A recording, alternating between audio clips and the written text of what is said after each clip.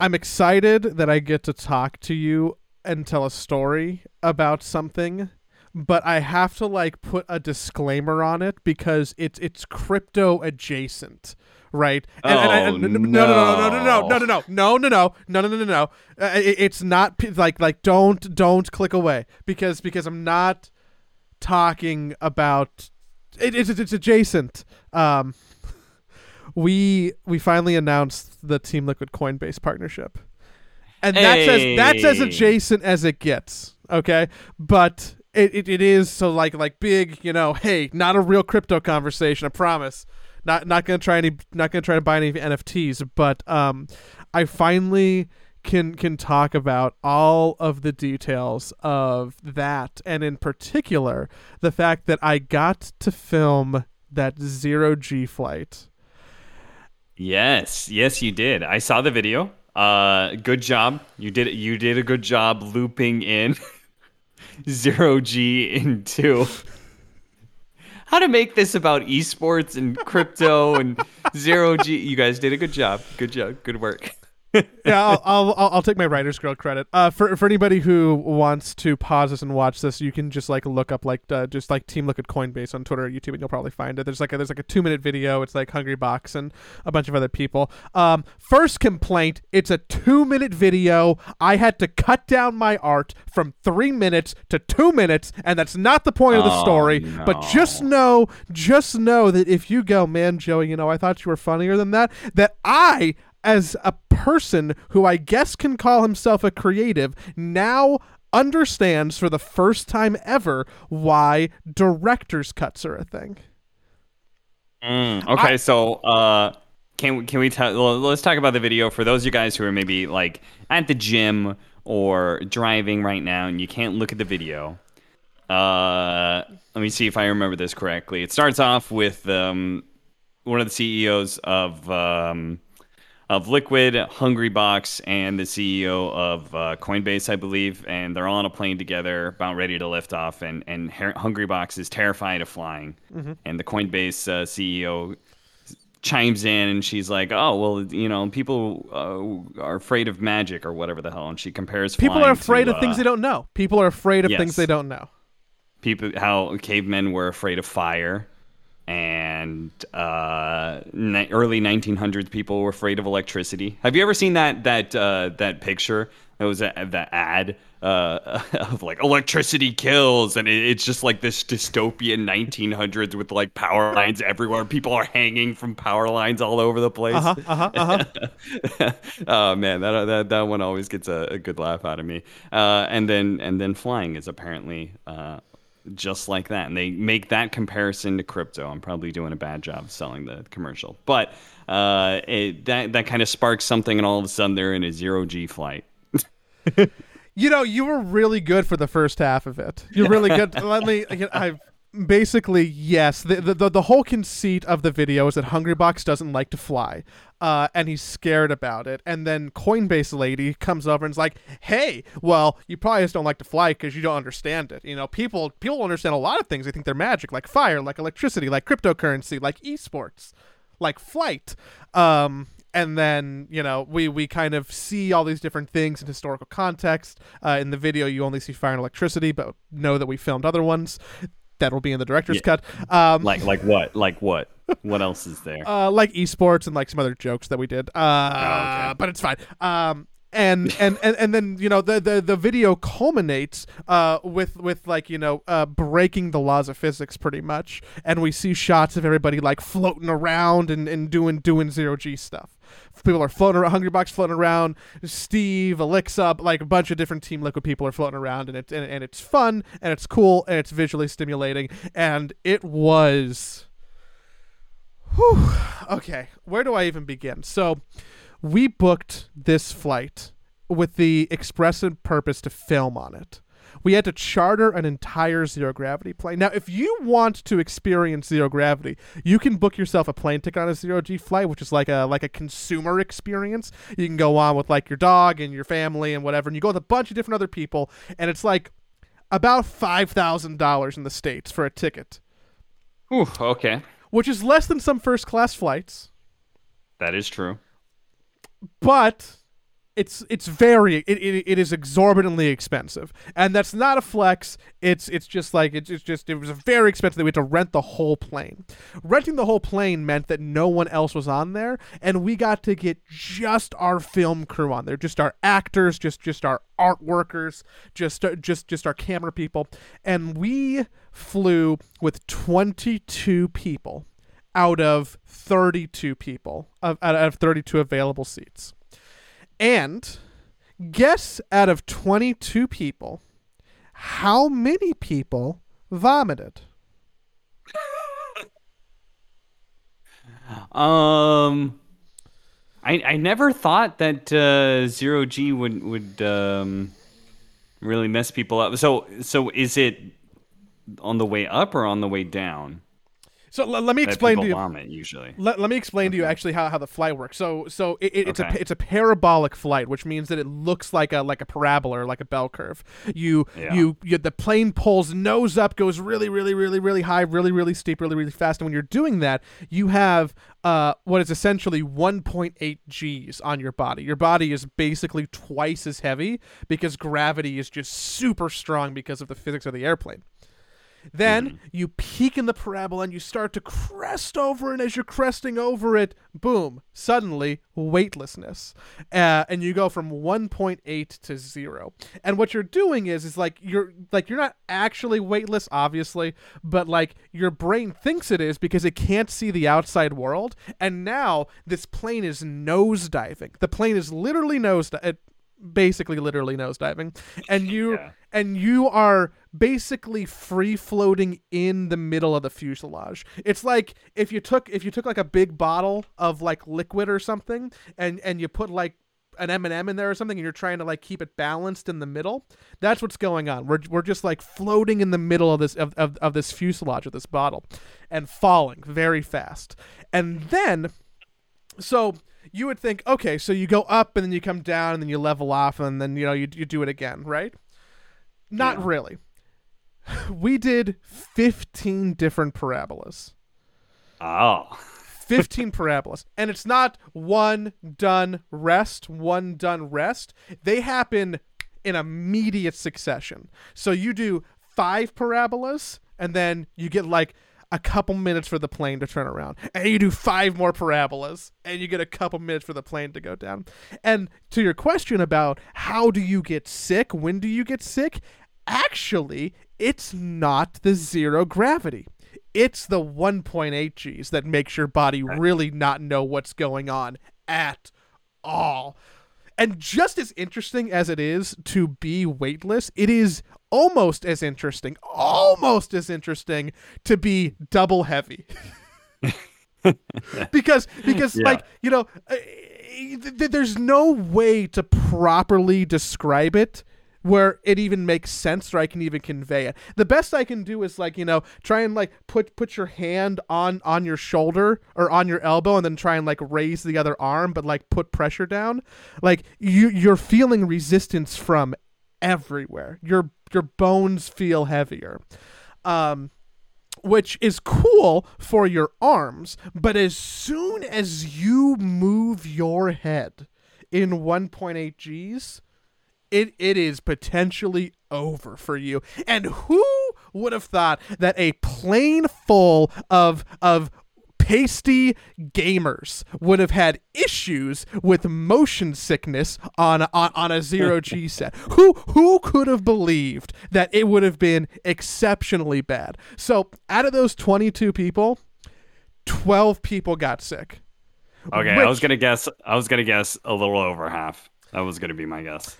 And then the pilots, the people who were with us, because we're in there like with coaches who are helping us film, we're not having any fun really. Like the one unfortunate part about this is like, oh, like you got to like have fun and like float around. It was very serious the entire time. We're spending a lot of money, and basically you have 15 opportunities to do filming and floating, right? So like every time is like taken pretty seriously just because of the economics of it. So there wasn't just like play time for anybody. There was a little bit, but like there just isn't play time. So dude, 12 people got sick, and it was a shit show because they described it as a phenomenal amount of vomit. That was the word that one of the pilots said. He said, "Wow, that was a phenomenal amount of vomit." Proportionally speaking, they've had more than 12 people throw up on a flight before, but proportionally speaking, 12 out of 22, we set a new record for the amount of people getting sick on the flight. Which, I mean, come on, Team Liquid is here to win trophies. Apparently spewing a lot of liquid at the same time. Dude, Cap, there's so many different ways I can take this, so please pardon me as I continue to just vomit real quick. When you spewing a lot, so you're not actually spewing a lot of liquid, because what you do before this is people get sick, people get motion sick. It's treated very seriously. There's briefing on vomiting. Everybody takes Dramamine ahead of time, and you plan your 24 hours before the flight intentionally, so you're not eating anything really. You're quasi fasting. The day before the flight, it's like very plain diet, like very white bread, rice, chicken, nothing saucy or acidic or fatty, right? Keep your stomach settled. The morning of, no coffee, no milk, just water, little bit of water, like some fruit if you want it, a little bit of a bagel, no cream cheese, like just very basic food, because it's assumed that a lot of people are going to get sick. We had more than a lot of people get sick. It was, dude, I got so sick. I might have, I was probably the second sickest person on the flight. Who was the sickest? Tiffy, who is one of our female Valorant streamers. If you watch the video, you'll notice there's a shot in the middle of her floating with Alexa. And then if you watch to the end of the video, which is the group shot, which is the last thing we filmed, she's not in it. Because there were... Most everybody got to vomit back sitting in their seats. So the way the plane is like, think about you load from the very back of the aircraft, and there's 6, 7, 8 rows in the very back of the plane, and then everything in front of those 8 rows, the rest of the 747 is just like an asylum room. It's just padded, right? So when you're not feeling well, the crew notices because you look very sad, and they take... Okay, oh no, sorry. Well, really quickly, is she the one with gray hair? I clicked to her 2-shot with what would you say her name was? Alexa, yes. I clicked to her 2-shot almost immediately, and I was like, that's her. 100% that's her, because she looks so unhappy in that shot. She just looks kind of dazed and unhappy, like she's just floating through the air. It's really fucking funny now that I know that. She's in awe of her stomach. Yeah, sure. So basically everybody got to vomit in their seat, which is good. Only a couple of people, one of who was our secondary camera, vomited in the play space. And when you vomit in the play space, that's really bad, because now you have vomit. You know how you think about astronauts doing science experiments with squeezing juice out of packets. The same logic applies. I mean, I was just purely thinking about the fact that when you spill some sort of liquid, it gets everywhere. But that's in a 2-dimensional space typically, right? It gets on the floor and it gets all over the floor. Now it's 3-dimensional. It just goes everywhere, all 3 dimensions. There's a z-axis that exists for, and it goes, because it'll go to the ceiling, and then when the gravity comes back on, it'll fall from the ceiling, and then it's like a whole it's like a whole thing. You do not want to vomit outside of a bag. Luckily, almost everybody vomited in a bag. Someone vomited in their mask, which It's really, I should have probably left a mild disclaimer for anybody who has a real problem listening or thinking about puke, because I'm going to continue on for like another couple of minutes. So just bear with me as I talk about literal human stomach contents. Before the flight, 2 days before the flight, I called a doctor. I did a video conference with a doctor and got prescription motion sickness medicine, which is scopamine. It's like those patches that you see people wear, like on cruise ships, or it's a little bit more intense than Dramamine. It's like a transdermal You said you took patch. it. You took it when you went to Hawaii, right? I did. Wasn't that the thing you did take? Yeah. That's exactly what I did. And do you know why also known as the devil's breath. What? Do you know why I had it for Hawaii? Because you planned ahead? Because I didn't take it for 0G. Oh. Which... Oh, no. I think in retrospect, I've been thinking about this a lot. It's been about a month. I've really been thinking about it. I think it might have been a mistake. Yeah. So basically, the warning for scopamine is that, hey, first time users, or even sometimes like high probability, you get really dizzy, you have blurry vision, and it might not, the first time you take it, like you might not react well to it. So I had to make the decision on if I was going to risk. If I was weighing the benefits of taking the prescription strength medication versus the side effects, and knowing that I had to work on that plane. So like what I'm doing during the flight, I was supposed to be on camera for one point. That didn't happen. What I was doing during the flight is I am pressed up against the wall of the cabin. I am leaning up against it. There's ropes above me, and I'm basically handling all of the props, because every scene that we're filming, you'll see that like, Alexa's coming up and she has like a bowl of cereal and there's Captain Crunch going everywhere. Like, Tiffany's holding all these Tiffany's double holding the Team Liquid plushies. Which I feel like you guys gave her because she's holding it like a comfort blanket. Yeah. She's clutching onto those things. Or like, Hungry Box is floating and there's like, GameCube controller wires wiggling all around him and there's like a GameCube floating past him. Like, I'm the one who's like introducing all those props into the scene. So I'm worried that if I take the medicine and I can't function properly, then we have a bigger problem than me being sick. And I was advised by the 0G people, who, by the way, were awesome. They've done it like, hundreds of times. They're crazy people.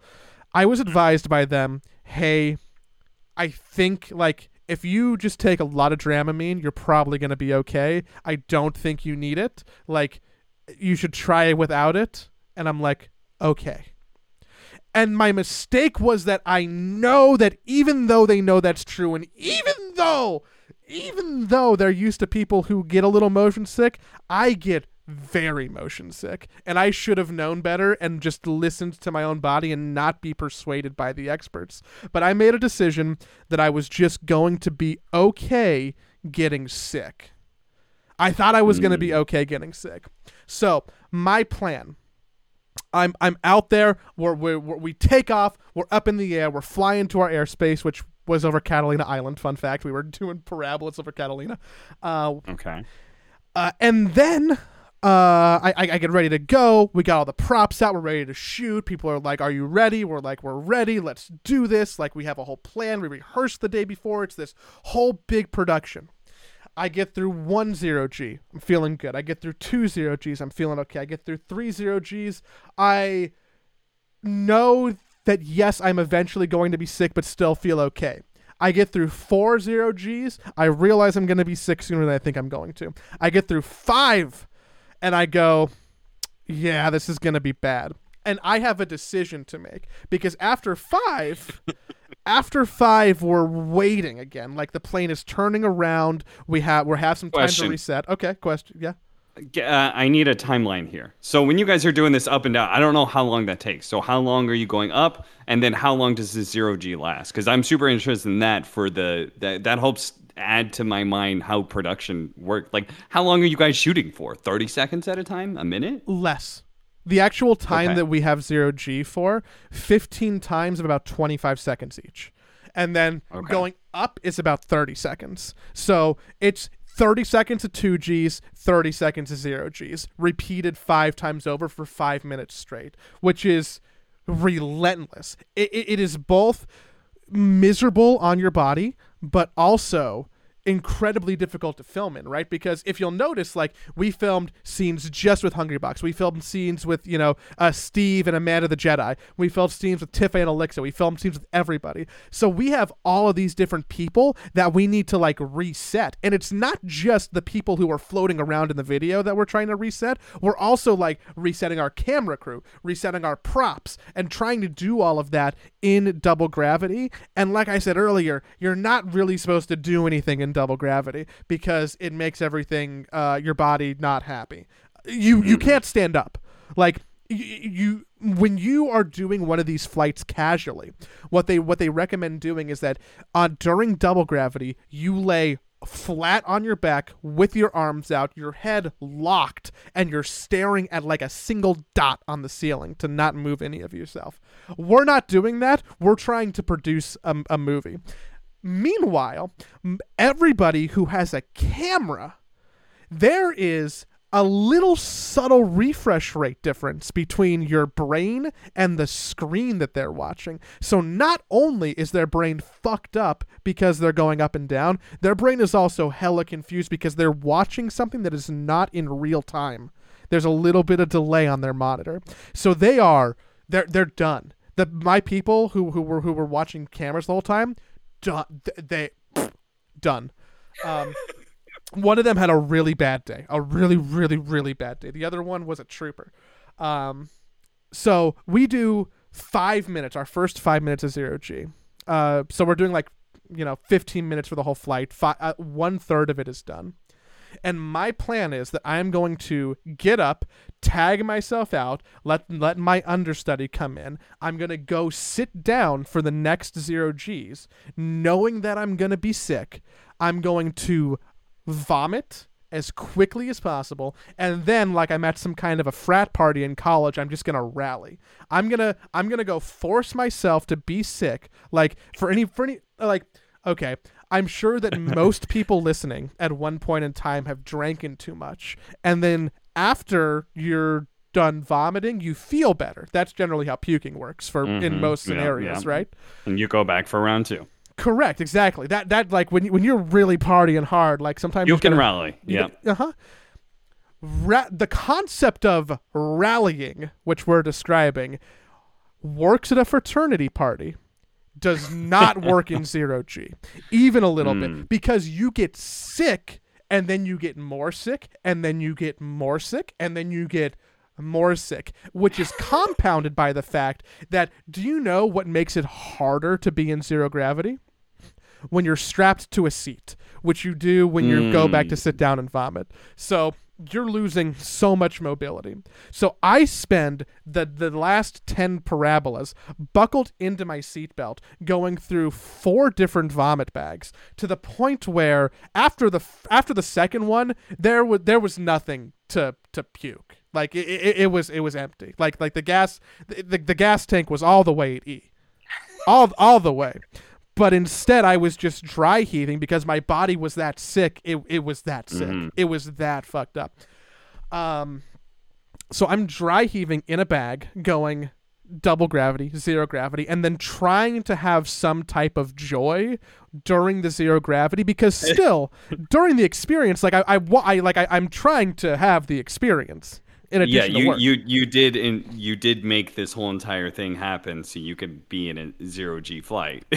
Which I did. This was your idea. Yes, which I did, strapped in a seatbelt, which I loosened up a lot, and like it was fun. Like they give you like ginger gum, and they put towels in the back of your necks. They ran out of towels because too many people got sick. I was like taking my towel and then like tossing it around in zero G, like trying to have fun and spinning it because I loosened my seatbelt a little bit so I can float a little bit more above the seat. But dude, would you I stop was dry heaving done. when the zero G came in, and then you would start dry heaving again when the gravity came back?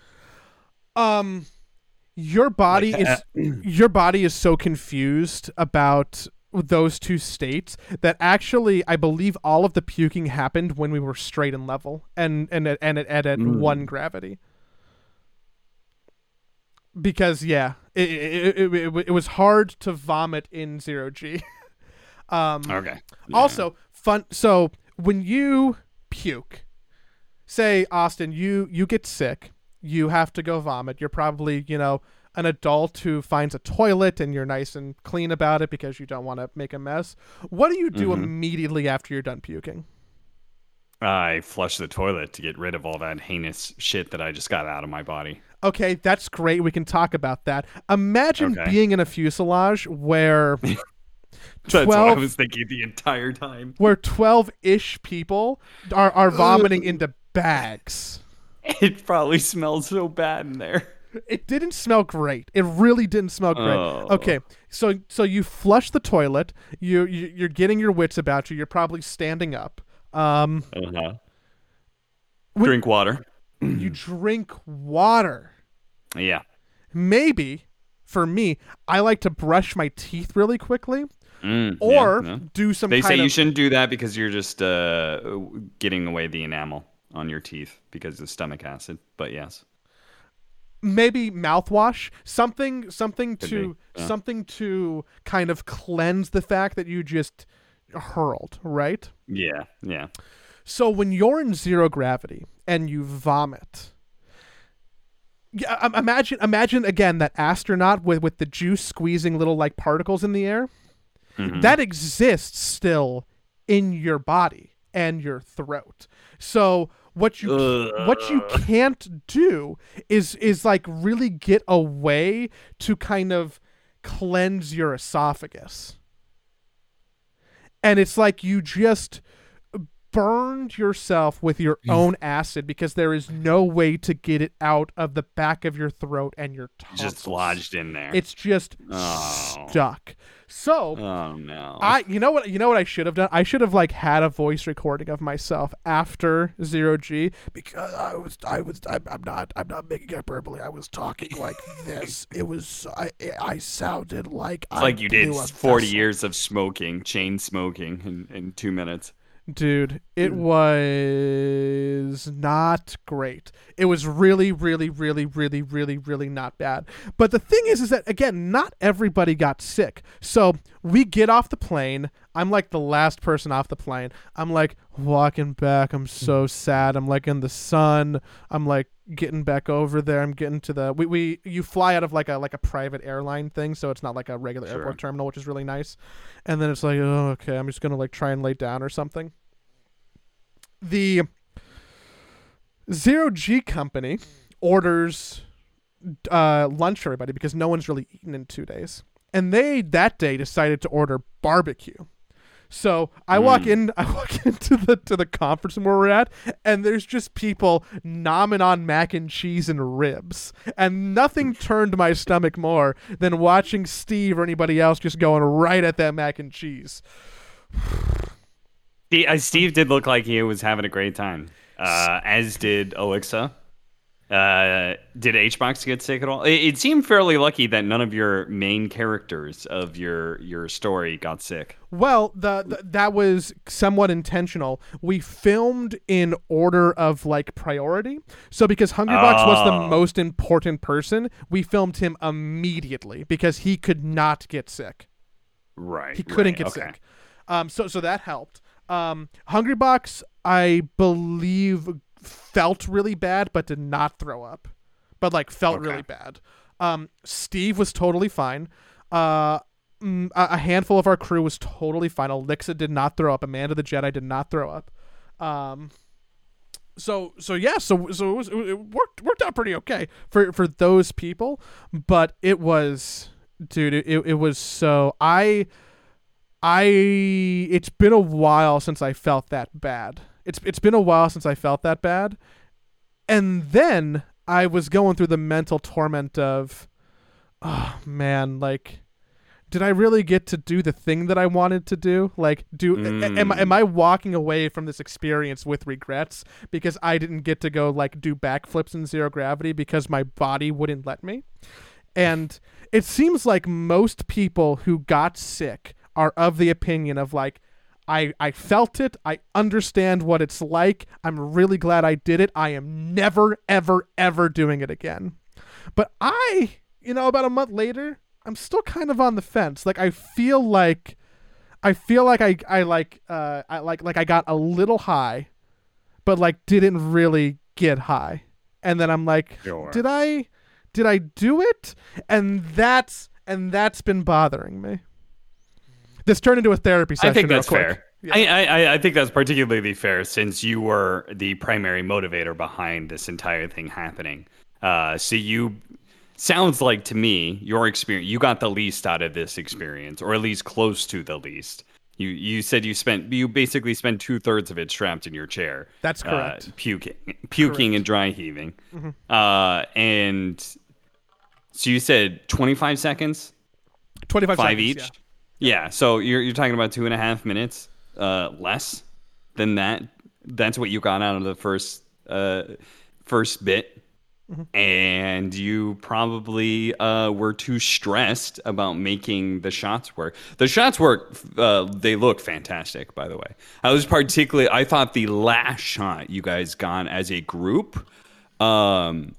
Where it looks to me like the cameraman started at the back and he was holding the camera and floated backwards. That's exactly what happened. Everybody was okay. That's what it looked like to me, and it looks like you guys just sped that up a little bit. Yeah, that shot was. I thought that shot was really cool. As was the HBox shot with all the GameCube discs surrounding him and stuff.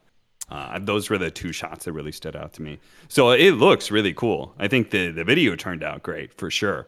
So at least you got what Team Liquid wanted out of it, I believe, but not what Joey wanted out of it. I think so. I think that I'm mostly satisfied with it from a work perspective. I am kind of bummed that like really the whole video as scripted and everything we did was closer to 3 minutes and we had to cut it down because the client wanted something a little bit shorter, and that was hard. That was a little bit harder. I'm really excited to eventually show you and other people like what the original vision was, because I do think that it was funnier when it was a little bit longer. But we got to film some awesome stuff in Zero Gravity. We got to film some funny stuff on an airplane set. We got to do like a real Hollywood production, big budget production to make this thing, and I was super satisfied about it.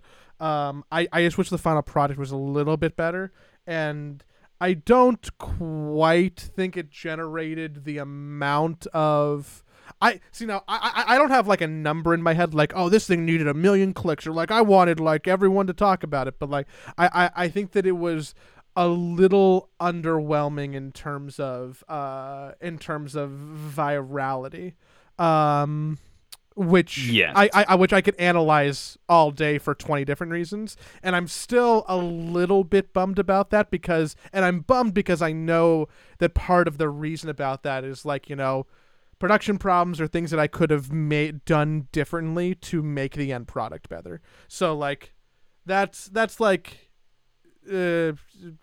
always learning, right? But Yeah, I mean, I would say naturally the subject of the video is not something that's going to get very many people hyped, right? Team Liquid announcing new sponsor, something to do with crypto.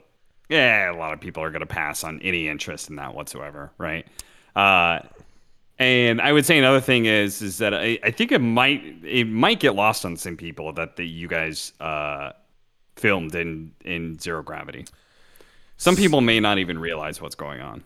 I think that's fair. So what we wanted to do additionally to this thing was we also wanted to release a full behind the scenes video of the making of at the Yes, same that's what time. I was. That's what I was curious. Yeah. So there's a problem to why we can't do that yet, and it's because the FAA has mask mandates for all airlines, full stop, while flying, right? Okay. Um, and in theory, if our BTS was like in violation of that in any way, shape, or form, and something bureaucratic happened, our partners, like the airline that we flew, the people who we paid to help us do this, could get in trouble. And Why is that not a concern with the regular video? because it's Just because it's not explicit that you're on a plane and stuff? because it's okay for talent when you're filming. Oh, got it.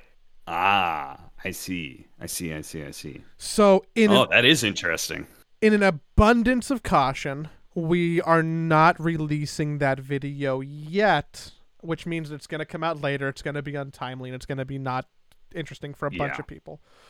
But I think but big picture, sometime early next year, we'll release like the full making of, which I think will be cool. Like we'll package it. We'll probably just like package it all for like Hungrybox and his personal channel and like be like a vlog, which I'm sure people will like regardless. And then we'll also release the director's cut. And then I'll be satisfied about that.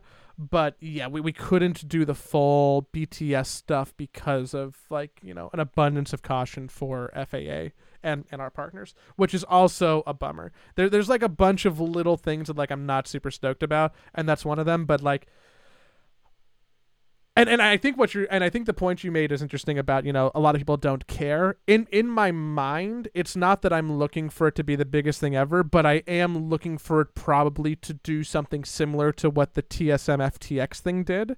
And I think overall it generated less social interaction than the TSM FTX announcement. So that in particular, I think is like an apt measuring stick that I find to be a little bit of a bummer for myself. Ah, I see. I do remember seeing this video of this TSM FTX, but I think I only saw this video because I did their Dota thing where they ran a tournament for. That was one of the weirdest events I've ever done in my life, where it's just TSM and a bunch of cryptocurrency employees having their private tournament. And they hire professional casters for weird stuff. Weird stuff. Sounds good to me, honestly. But yes, it does seem that video did go pretty viral. Part of that just has to be the nature of TSM and League of Legends, right? I think they are inherently more viral. Yeah. So that's you guys have a significantly smaller YouTube base. Mm-hmm.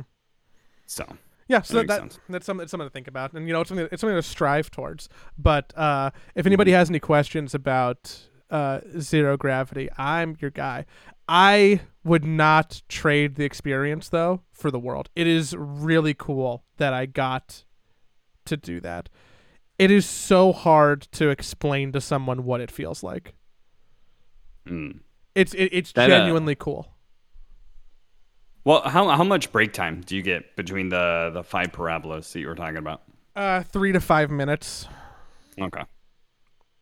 So you guys are pretty much just scrambling to reset up, sweep up the floor of the fruity pebbles or whatever you got on the ground.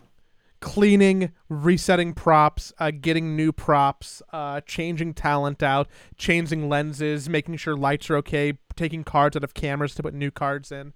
Like it's a full. It's like it's almost NASCAR-esque. It's like, okay, we're at a pit stop. Like, you get the cards, you get the camera, you get the props, you get the talent, and then it's just a bunch of people moving back and forth. Thank God we had people on that flight though who seemed to be immune from motion sickness. One of Yeah, one of our partnership managers, her name is Shelly.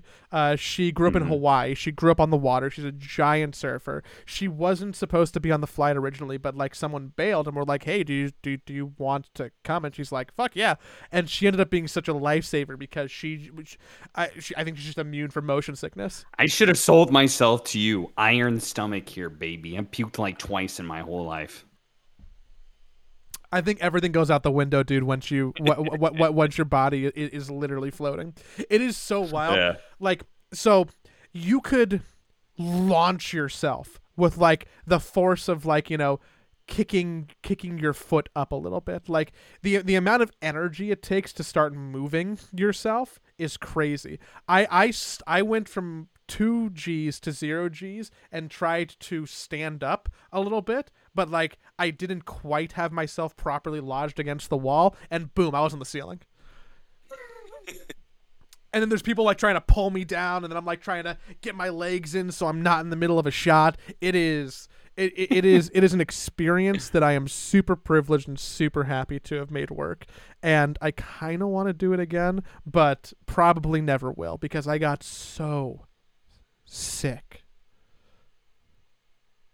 You should do it. Well, If the opportunity ever comes, you should do it. oh yeah, 100%. If the opportunity ever presents itself, that and skydiving, I'll do those. Those are like the big No scary skydiving. things to do, right? No No skydiving. skydiving for you. Nope. Nope. Nope. I'm afraid of heights, and I'll do skydiving. Why won't you? That's right. I'm not afraid of heights, and I am not gonna do skydiving. The idea, I feel like, I don't feel safe with a parachute. I think that's what it comes down to. Okay. I think it comes down to just not. You don't believe trusting. in physics? Okay. I understand. believe in physics, but what happens if it's just a little fucked up on the day? Yeah. No, that's fair.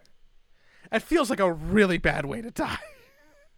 Fail parachutes happen. Does it? I feel like it's probably one of the they say falling to your death is a horrible way to die for the most part for most people. But I feel like it like once you've reached terminal velocity, I feel like you're gonna go on pretty quickly. But I guess there are those people who have survived a failed parachute. So, yeah, but they say you pretty much just break every bone in your body and then you drown to death either in your own blood or if you land in water. That's how you go. I I think it's purely the idea of knowing that you're going to die in, I don't know, 20 to 60 ish seconds. That part I don't have a problem with. What? Dude, that has to be. I can accept the inevitability of it. There's no way you're that zen. I honestly think I am that zen. I think having an out, it would cause me more panic. I think having the full on 100% inevitability of it, I think I'd be pretty accepting of. It's the hope that kills you, Joey. It's the hope. Maybe I'm just more. I'd be interested in knowing if I feel that way because relative to you, I also have a higher fear of death. Could be. And we talked about this before. I did bungee jumping. Yeah. I find bungee jumping way scarier. I did bungee jumping, and we had the opportunity to be able to do it again. They're like, "Oh, you were like the next group isn't here yet. You want to do it again?" I was like, "No, I know. I did it.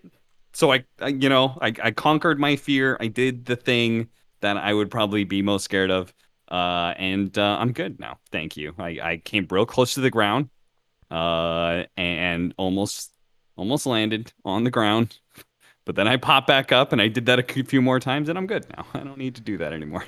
Yeah, I really, you would have to give me a lot of money for bungee jumping or skydiving. In my future, it would have to be, or even like hang gliding. Like I'm also not super into that. Like anything that falls in that arena. Hang gliding, I think I would find more terrifying. Because I think one of the things about parachuting that I actually find uh, less scary, more peaceful in a way, is that you don't have a whole lot of control. It's just there, right? One of the things I really hate about heights is the fact that I know that I could just throw myself off the building, Mm. right? It It's it like is it's the like call of the void, you that's know. yes, the call of the void, exactly, right? And I know that it's possible for me to do that, right? Hmm. Hang gliding would be that in a very extreme sense where I could just like, let go or whatever. Parachuting, you're like, all right, the parachute either works or it doesn't, you know? Too scary. Mm. The thought of failure is enough to not get me to do the thing. Well, I'm glad the video was that you guys produced a great video. Thank you. Even if you didn't get a personal satisfaction of it, it seems like you guys did a very good job I, with I, it. I I am appreciate it. satisfied. I am satisfied. I don't think I met my expectations.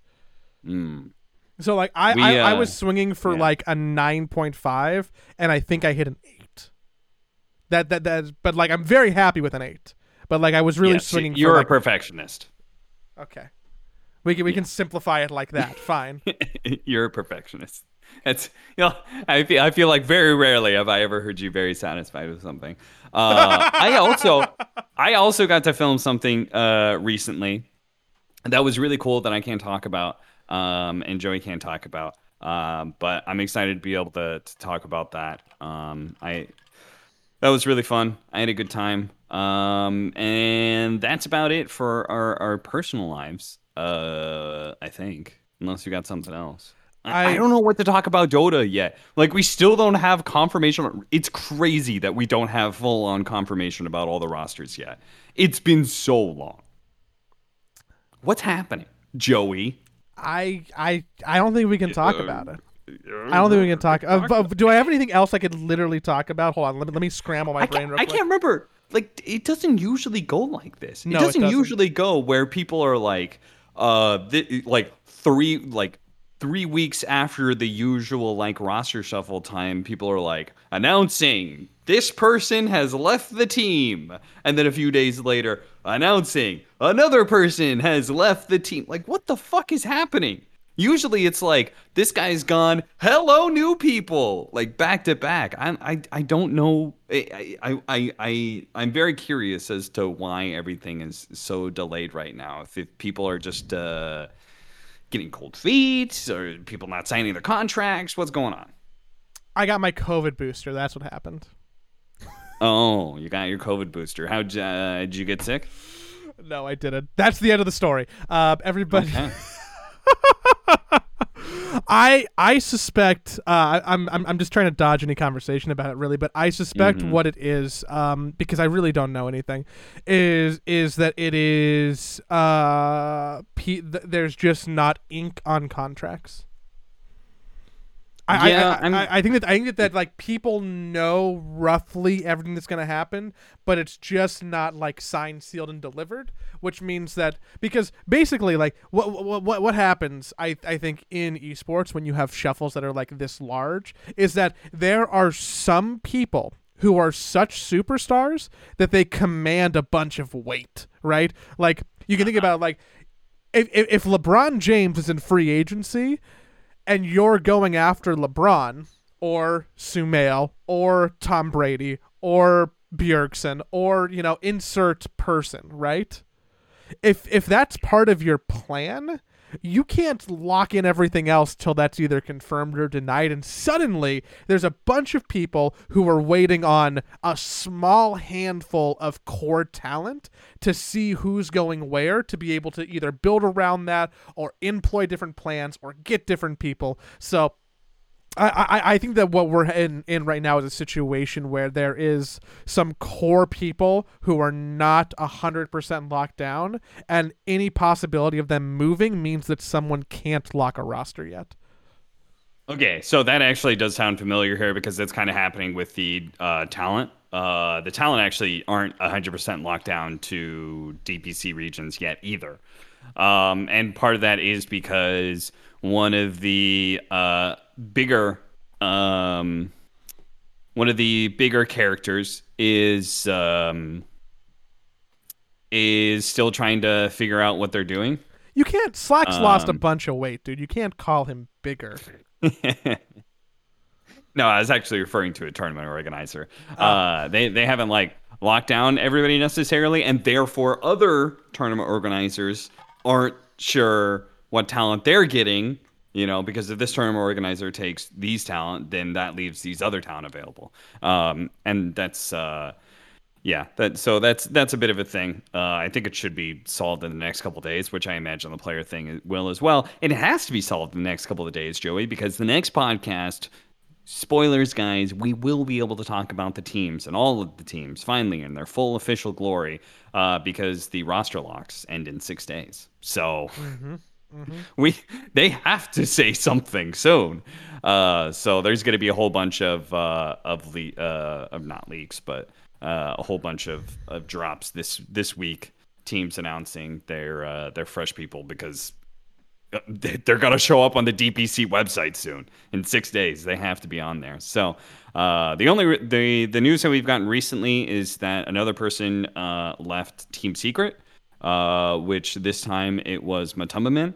Zayed already left, and they announced that it was picked up by Liquid, and now Matumbaman is out. And I think it's kind of interesting, just because a team who got that got third seems to be having like a pretty core roster change. It seems like they're changing up a lot of things. I don't know if anybody else is going to be leaving besides those two, but even just those two, right? For a team that got third, that's a pretty big change. So that's pretty significant. With OG having what seems to be like a full roster change as well, then it definitely looks like things are shaking up a lot. And it'll be pretty interesting to see who comes out the winners and losers of this. I can't imagine, like, Secret got third, but I feel like somehow they're going to end up the loser, like a loser, or at least slightly a loser, just because losing Matu and Zai and being third, like, they were the best Western European team at the end of the day, right? Like, how dare you shimmy Alliance like that? DPC winning Alliance. yeah, you had Team Spirit, who made their incredible Dark Horse run to win the whole thing. Outside of them, they're the best Western team, Team Secret. So it's like, I can't imagine what their new roster is going to look like, and I'll be like, oh my god, they're even better than they were before. This is the roster that's going to win TI. Maybe, it's entirely possible, but I'm having a hard time. Like, it would just have to be like all superstars, and also that's never worked before, or usually doesn't work, an all superstar lineup. So Yeah, they tried that. They started with that twice, and then it wasn't really it, right? I don't know. I mean, it's interesting because, so, you talk about OG potentially having a full fresh start, but like, what does that mean for No Tail, who has ownership in OG? Like, Puppy doesn't leave Secret. Well, I think no, I don't know if No Tail is retired or not. I know, like, it seems like pretty heavily rumors that Seb has retired, and maybe that's even official. I actually don't know. But then they announced that, like, Saksa left and Sumail left and Sakshka left. Their coach, their head coach. So there's a lot of things going on there. It looks like Alliance is going to try and restructure around Nico Baby, which I think that's a very smart decision.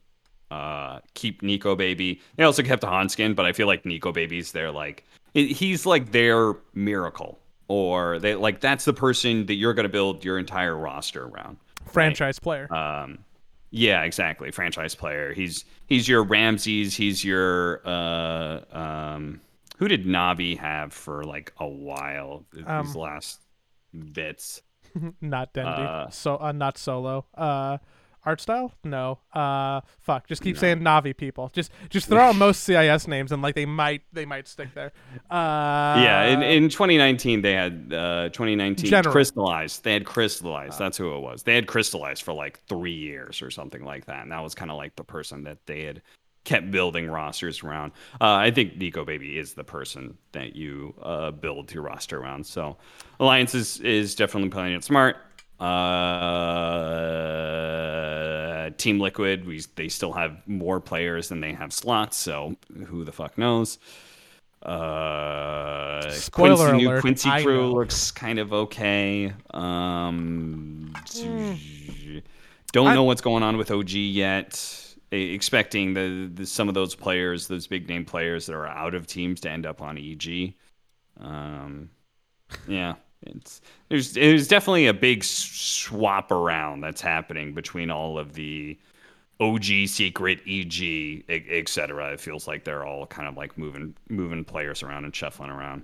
So Yeah, I know a little bit, like maybe one or two things more than the general public knows, but even myself, I'm interested in roster locks because I want to know, like, I'm really interested in EG's roster. I'm really interested in what OG does. Secret, I'm also interested in, but probably less so than those two. Those are probably the two big ones for me, is like where OG lands in like tier list, who Alliance is able to court, who is left out and builds a team at EG that'll still win North America, because I don't know if I like the new Quincy crew roster. yeah. Same. I'm not sure how I feel about the new Quincy crew. Like I feel like it can't be better than your old Quincy crew, but then again, the old Quincy crew struggled to be able to perform on land. So we'll just see if that ever gets fixed. Maybe some fresh blood will help with that. The I think one of the interesting things about we can have a pretty candid discussion about this next week. I always view these roster shuffles as whose stock goes up and whose stock has went down, right? Because we all have an outside perspective. Even talent have an outside perspective on who's good and who's bad, right? But the players and teams, they live in an entirely different world, right? Where they don't just see officials, but they see scrims, and they also understand the game at another level where they recognize like who the real problem is, right? Who's really winning the game for them. Like they view that differently than the rest of us on the outside. So when you see these sort of deals, right, you can see kind of like this person went from like I'll just give you an example of somebody who recently was picked up, right? Kazu. Kazu was on Team Secret. That was his peak. And then he's slowly gone down, and now he's getting another chance on Quincy Crew, I would say. Actually, Viking GG was kind of like an interesting one. That was like, oh, okay, like Viking GG, maybe they're going to be even better with Kazu. Turns out they weren't. Now he's going to be on Quincy Crew. Looks like he's going to be captain. And I believe they like, reported this is a that. new Yeah. chance. Yeah. Yeah. So this is going to be a new chance for him to see if he can make his stock rise again. But it's I think that is always really interesting because that kind of in a way says how the players feel about each other, right? If somebody leaves Secret and joins, let's say, Alliance, Alliance is good, but they're not Secret, right? Ultimately, they're the ones who got third, right? Or Liquid wasn't even at TI, right? Like, what does that mean for people's view on those players and stuff? You can make the argument that Zai's stock went down, maybe in the eyes of Puppey. Oh yeah. I think that's definitely an argument you can make. I think it's kind of weird just because I think people felt like Zai left Secret. Like we didn't see anything. I guess teams never say that they kick somebody. So, but I just highly doubt Zai of all people. I feel like Zai is referenced as like one of the best players in the world consistently. And he doesn't have an attitude problem. He's got to be a great teammate to have. Like Zai is not somebody who's going to get pissy or be annoying. He's not going to whine. Like he's just going to do the work. So I just can't imagine they kicked him. Maybe I'm wrong, but I view Zai as one of the best offlaners in the world. So, yeah. But now he's on Liquid, so that's kind of weird. That's go from third to a team that's not even in, that wasn't even attended at TI. That's wild. So Yeah, it's interesting times. Interesting times. We'll be able to talk more about that next week when all the rosters are finally released. And then hopefully the week after we can talk about talent and how that shook out. Yeah, yeah. I'll definitely be able to have my own take on the situation. I'd hope so. Yeah, that'll be interesting. That'll be interesting. Yeah, for sure.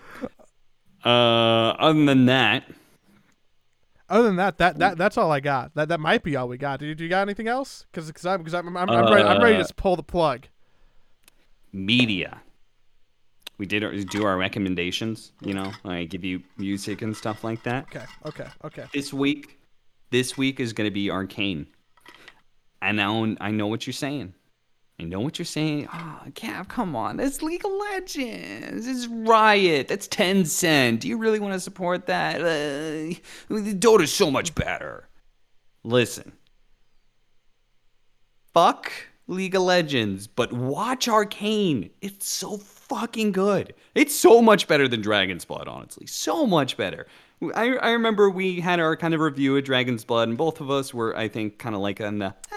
Lukewarm 6.5, 7. Lukewarm, dude. Arcane, I can't get enough of. It's not done yet, so who maybe it all falls apart, but I just can't see how it can. Honestly, the first 6 episodes that I have watched have been amazing. They've been so good. It looks amazing. The cinematography is amazing. The graphics are amazing. The art style, I think, is so cool. I think the world building is really nice. I think the characters are well done.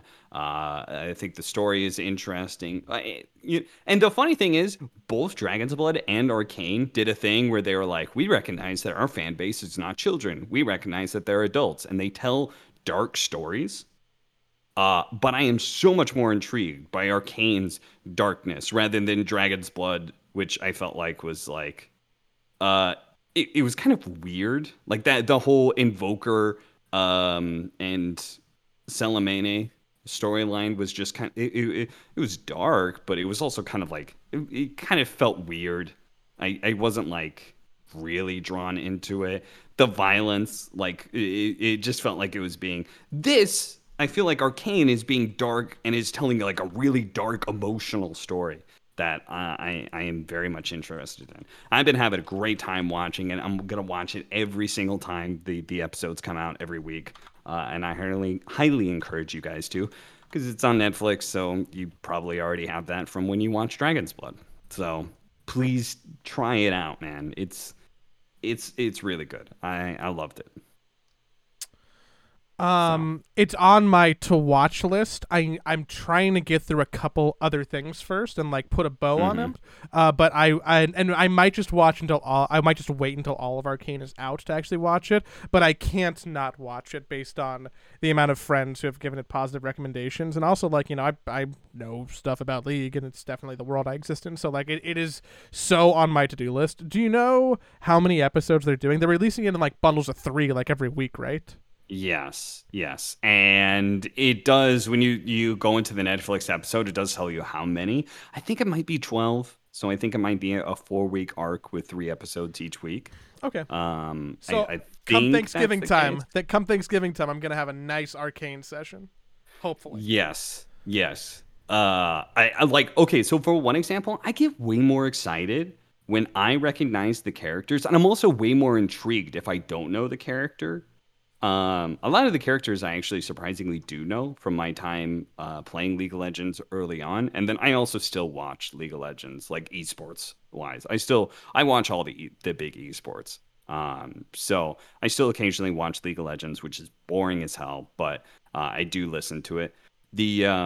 And like I get way more excited and invested learning about these characters and going like, oh, that's that guy's backstory. Oh shit, I remember. Oh, that's how he turned into that way. I feel way more invested in these characters than I ever did Dragon's Blood. Which again, Dragon's Blood was not a bad show, but it did not get me as excited as Arcane did. So I put out a tweet about that. I said Arcane greater than Dragon's Blood. And that's how I know the show is really good. I didn't get a whole lot of angry Dota fans.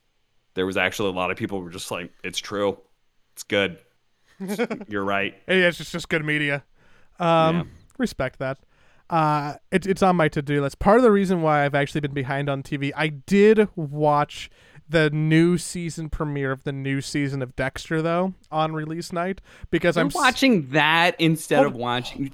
Hold on. Slacks and I were having a conversation about shows that we never finish, and both of us usually stick with shows, and we don't usually walk out of things. But Dexter is one of the shows that I just stopped watching. You should not finish Dexter. You shouldn't finish Dexter. Because after so why did you restart Dexter? After season 4 or 5 with Trinity, the show's really bad. The season of Trinity with Dexter is actually really good, and the first season of Dexter I stand by as being like really good and like important for like the golden age of television. Like totally, you should not write it off. But because I did watch every episode of Dexter and I hated it at the end, and I hated the way that they ended it, I had to on premiere hate watch and see what they were doing for the reboot. Like I had to. Okay. I invested my dog's name is Dexter. I've invested so much time into that like there's no reason. You look at your dog and you're like, I'm doing this for you. Yeah. Okay, so you hate watch that instead of watching Arcane. So was Correct. it good at least?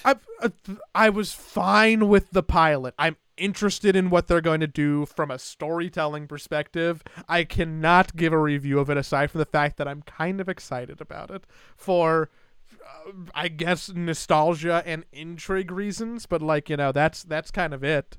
That's kind of it. I've been playing a fuck ton of games over the last week. Okay. In the last 2 weeks, I've rolled credits on 1, 2, 3, 4, 5, 6, 7, 8, 9, 10, 11, 12 games. Wow. Yeah, I know. It's like almost problematic levels of efficiency and time wasting. So I should save some and not dump them all at once. But to give a game recommendation, the first of many as we probably wrap up the year and I start to get rid of my list. I played a game called Chicory, A Colorful Tale, which how do you spell that? Chicory. Okay. And it is a Zelda-like game that is a coloring book.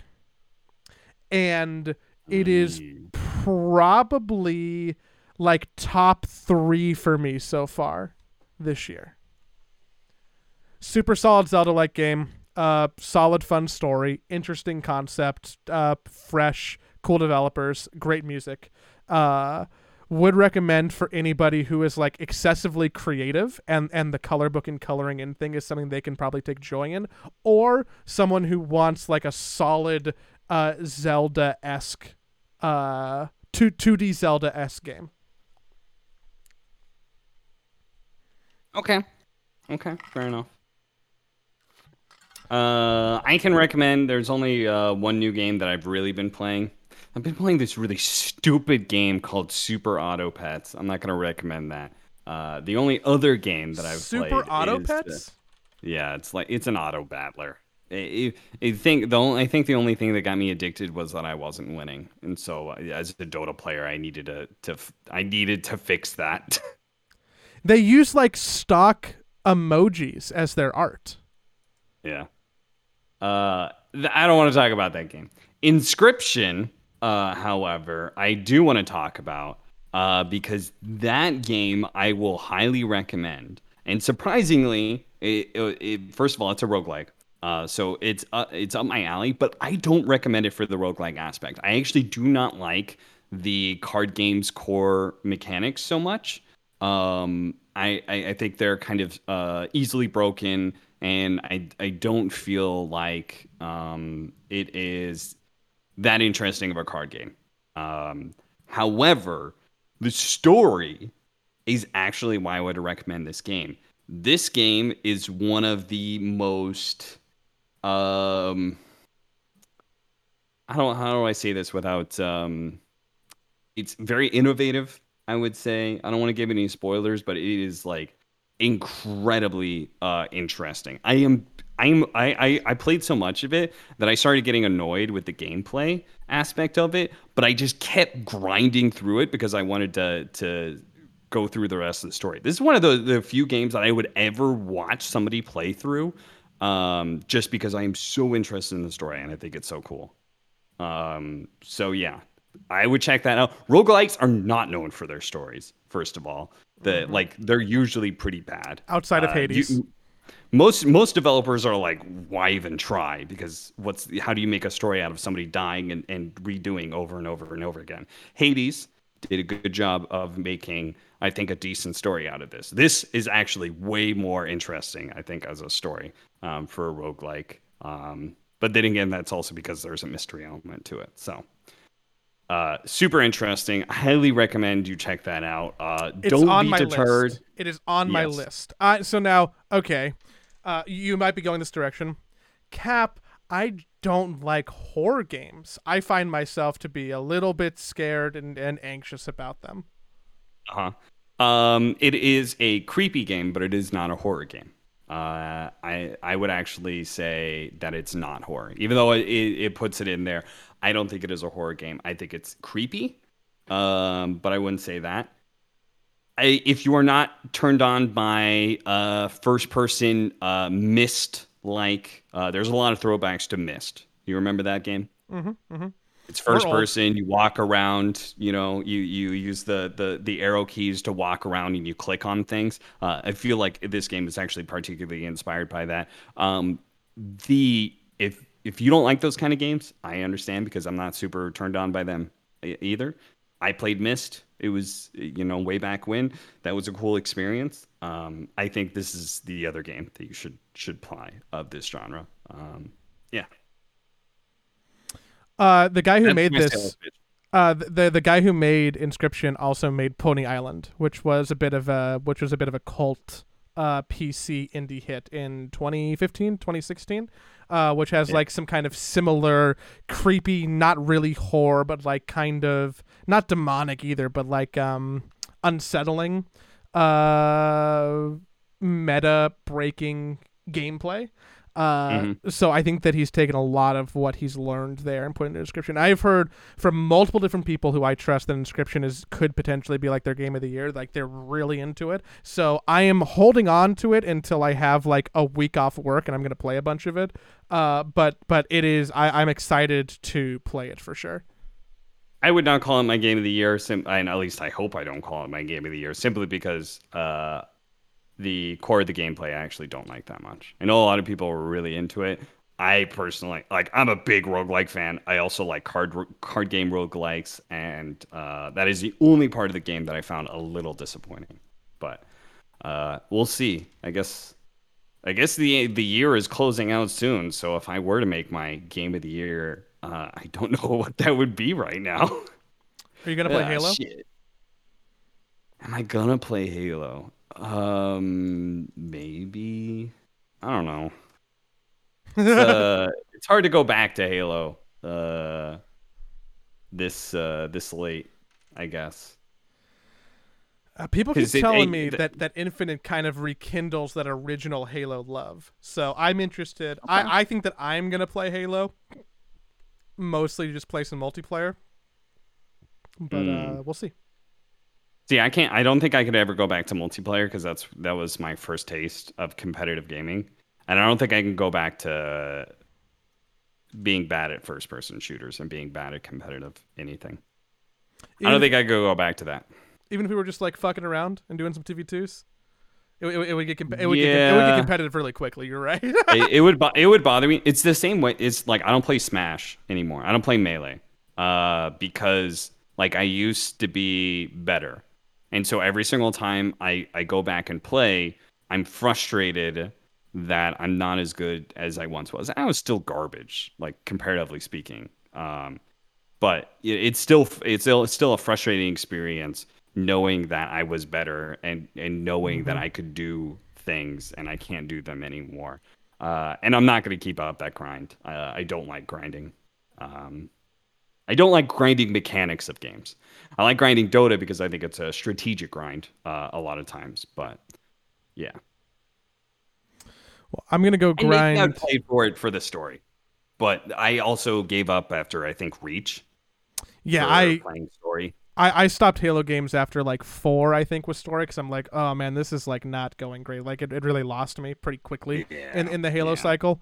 But if I reach a critical mass of friends who are just all playing Infinite because they're like, oh dude, we're having fun with the multiplayer, it's like we're kids again, then I know that I will go dabble in it, but probably try and keep it pretty light. Mm. But that's like the last thing that's coming out this year. Everything else is kind of like existing.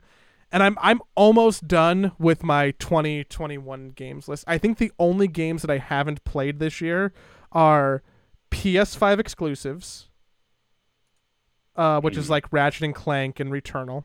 I haven't played Inscription or Psychonauts 2 or Deathloop. Those are like the last 3 that are on my list for this year, and maybe Halo, I guess. So my goal is to finish the year with all of the games that I wanted to play in 2021 being completed, and then maybe writing a blog or something. I don't know. Do you have a Halo co-op partner? I don't think so. All right. Well, if you don't have one and you start playing that and you need one, I will likely pick it up and play. But I don't think I would pick it up for multiplayer. But that find match button will be right there. It'll be right there. You can just do it. You can just click the button. Take me back to Halo 2, bro. I can't.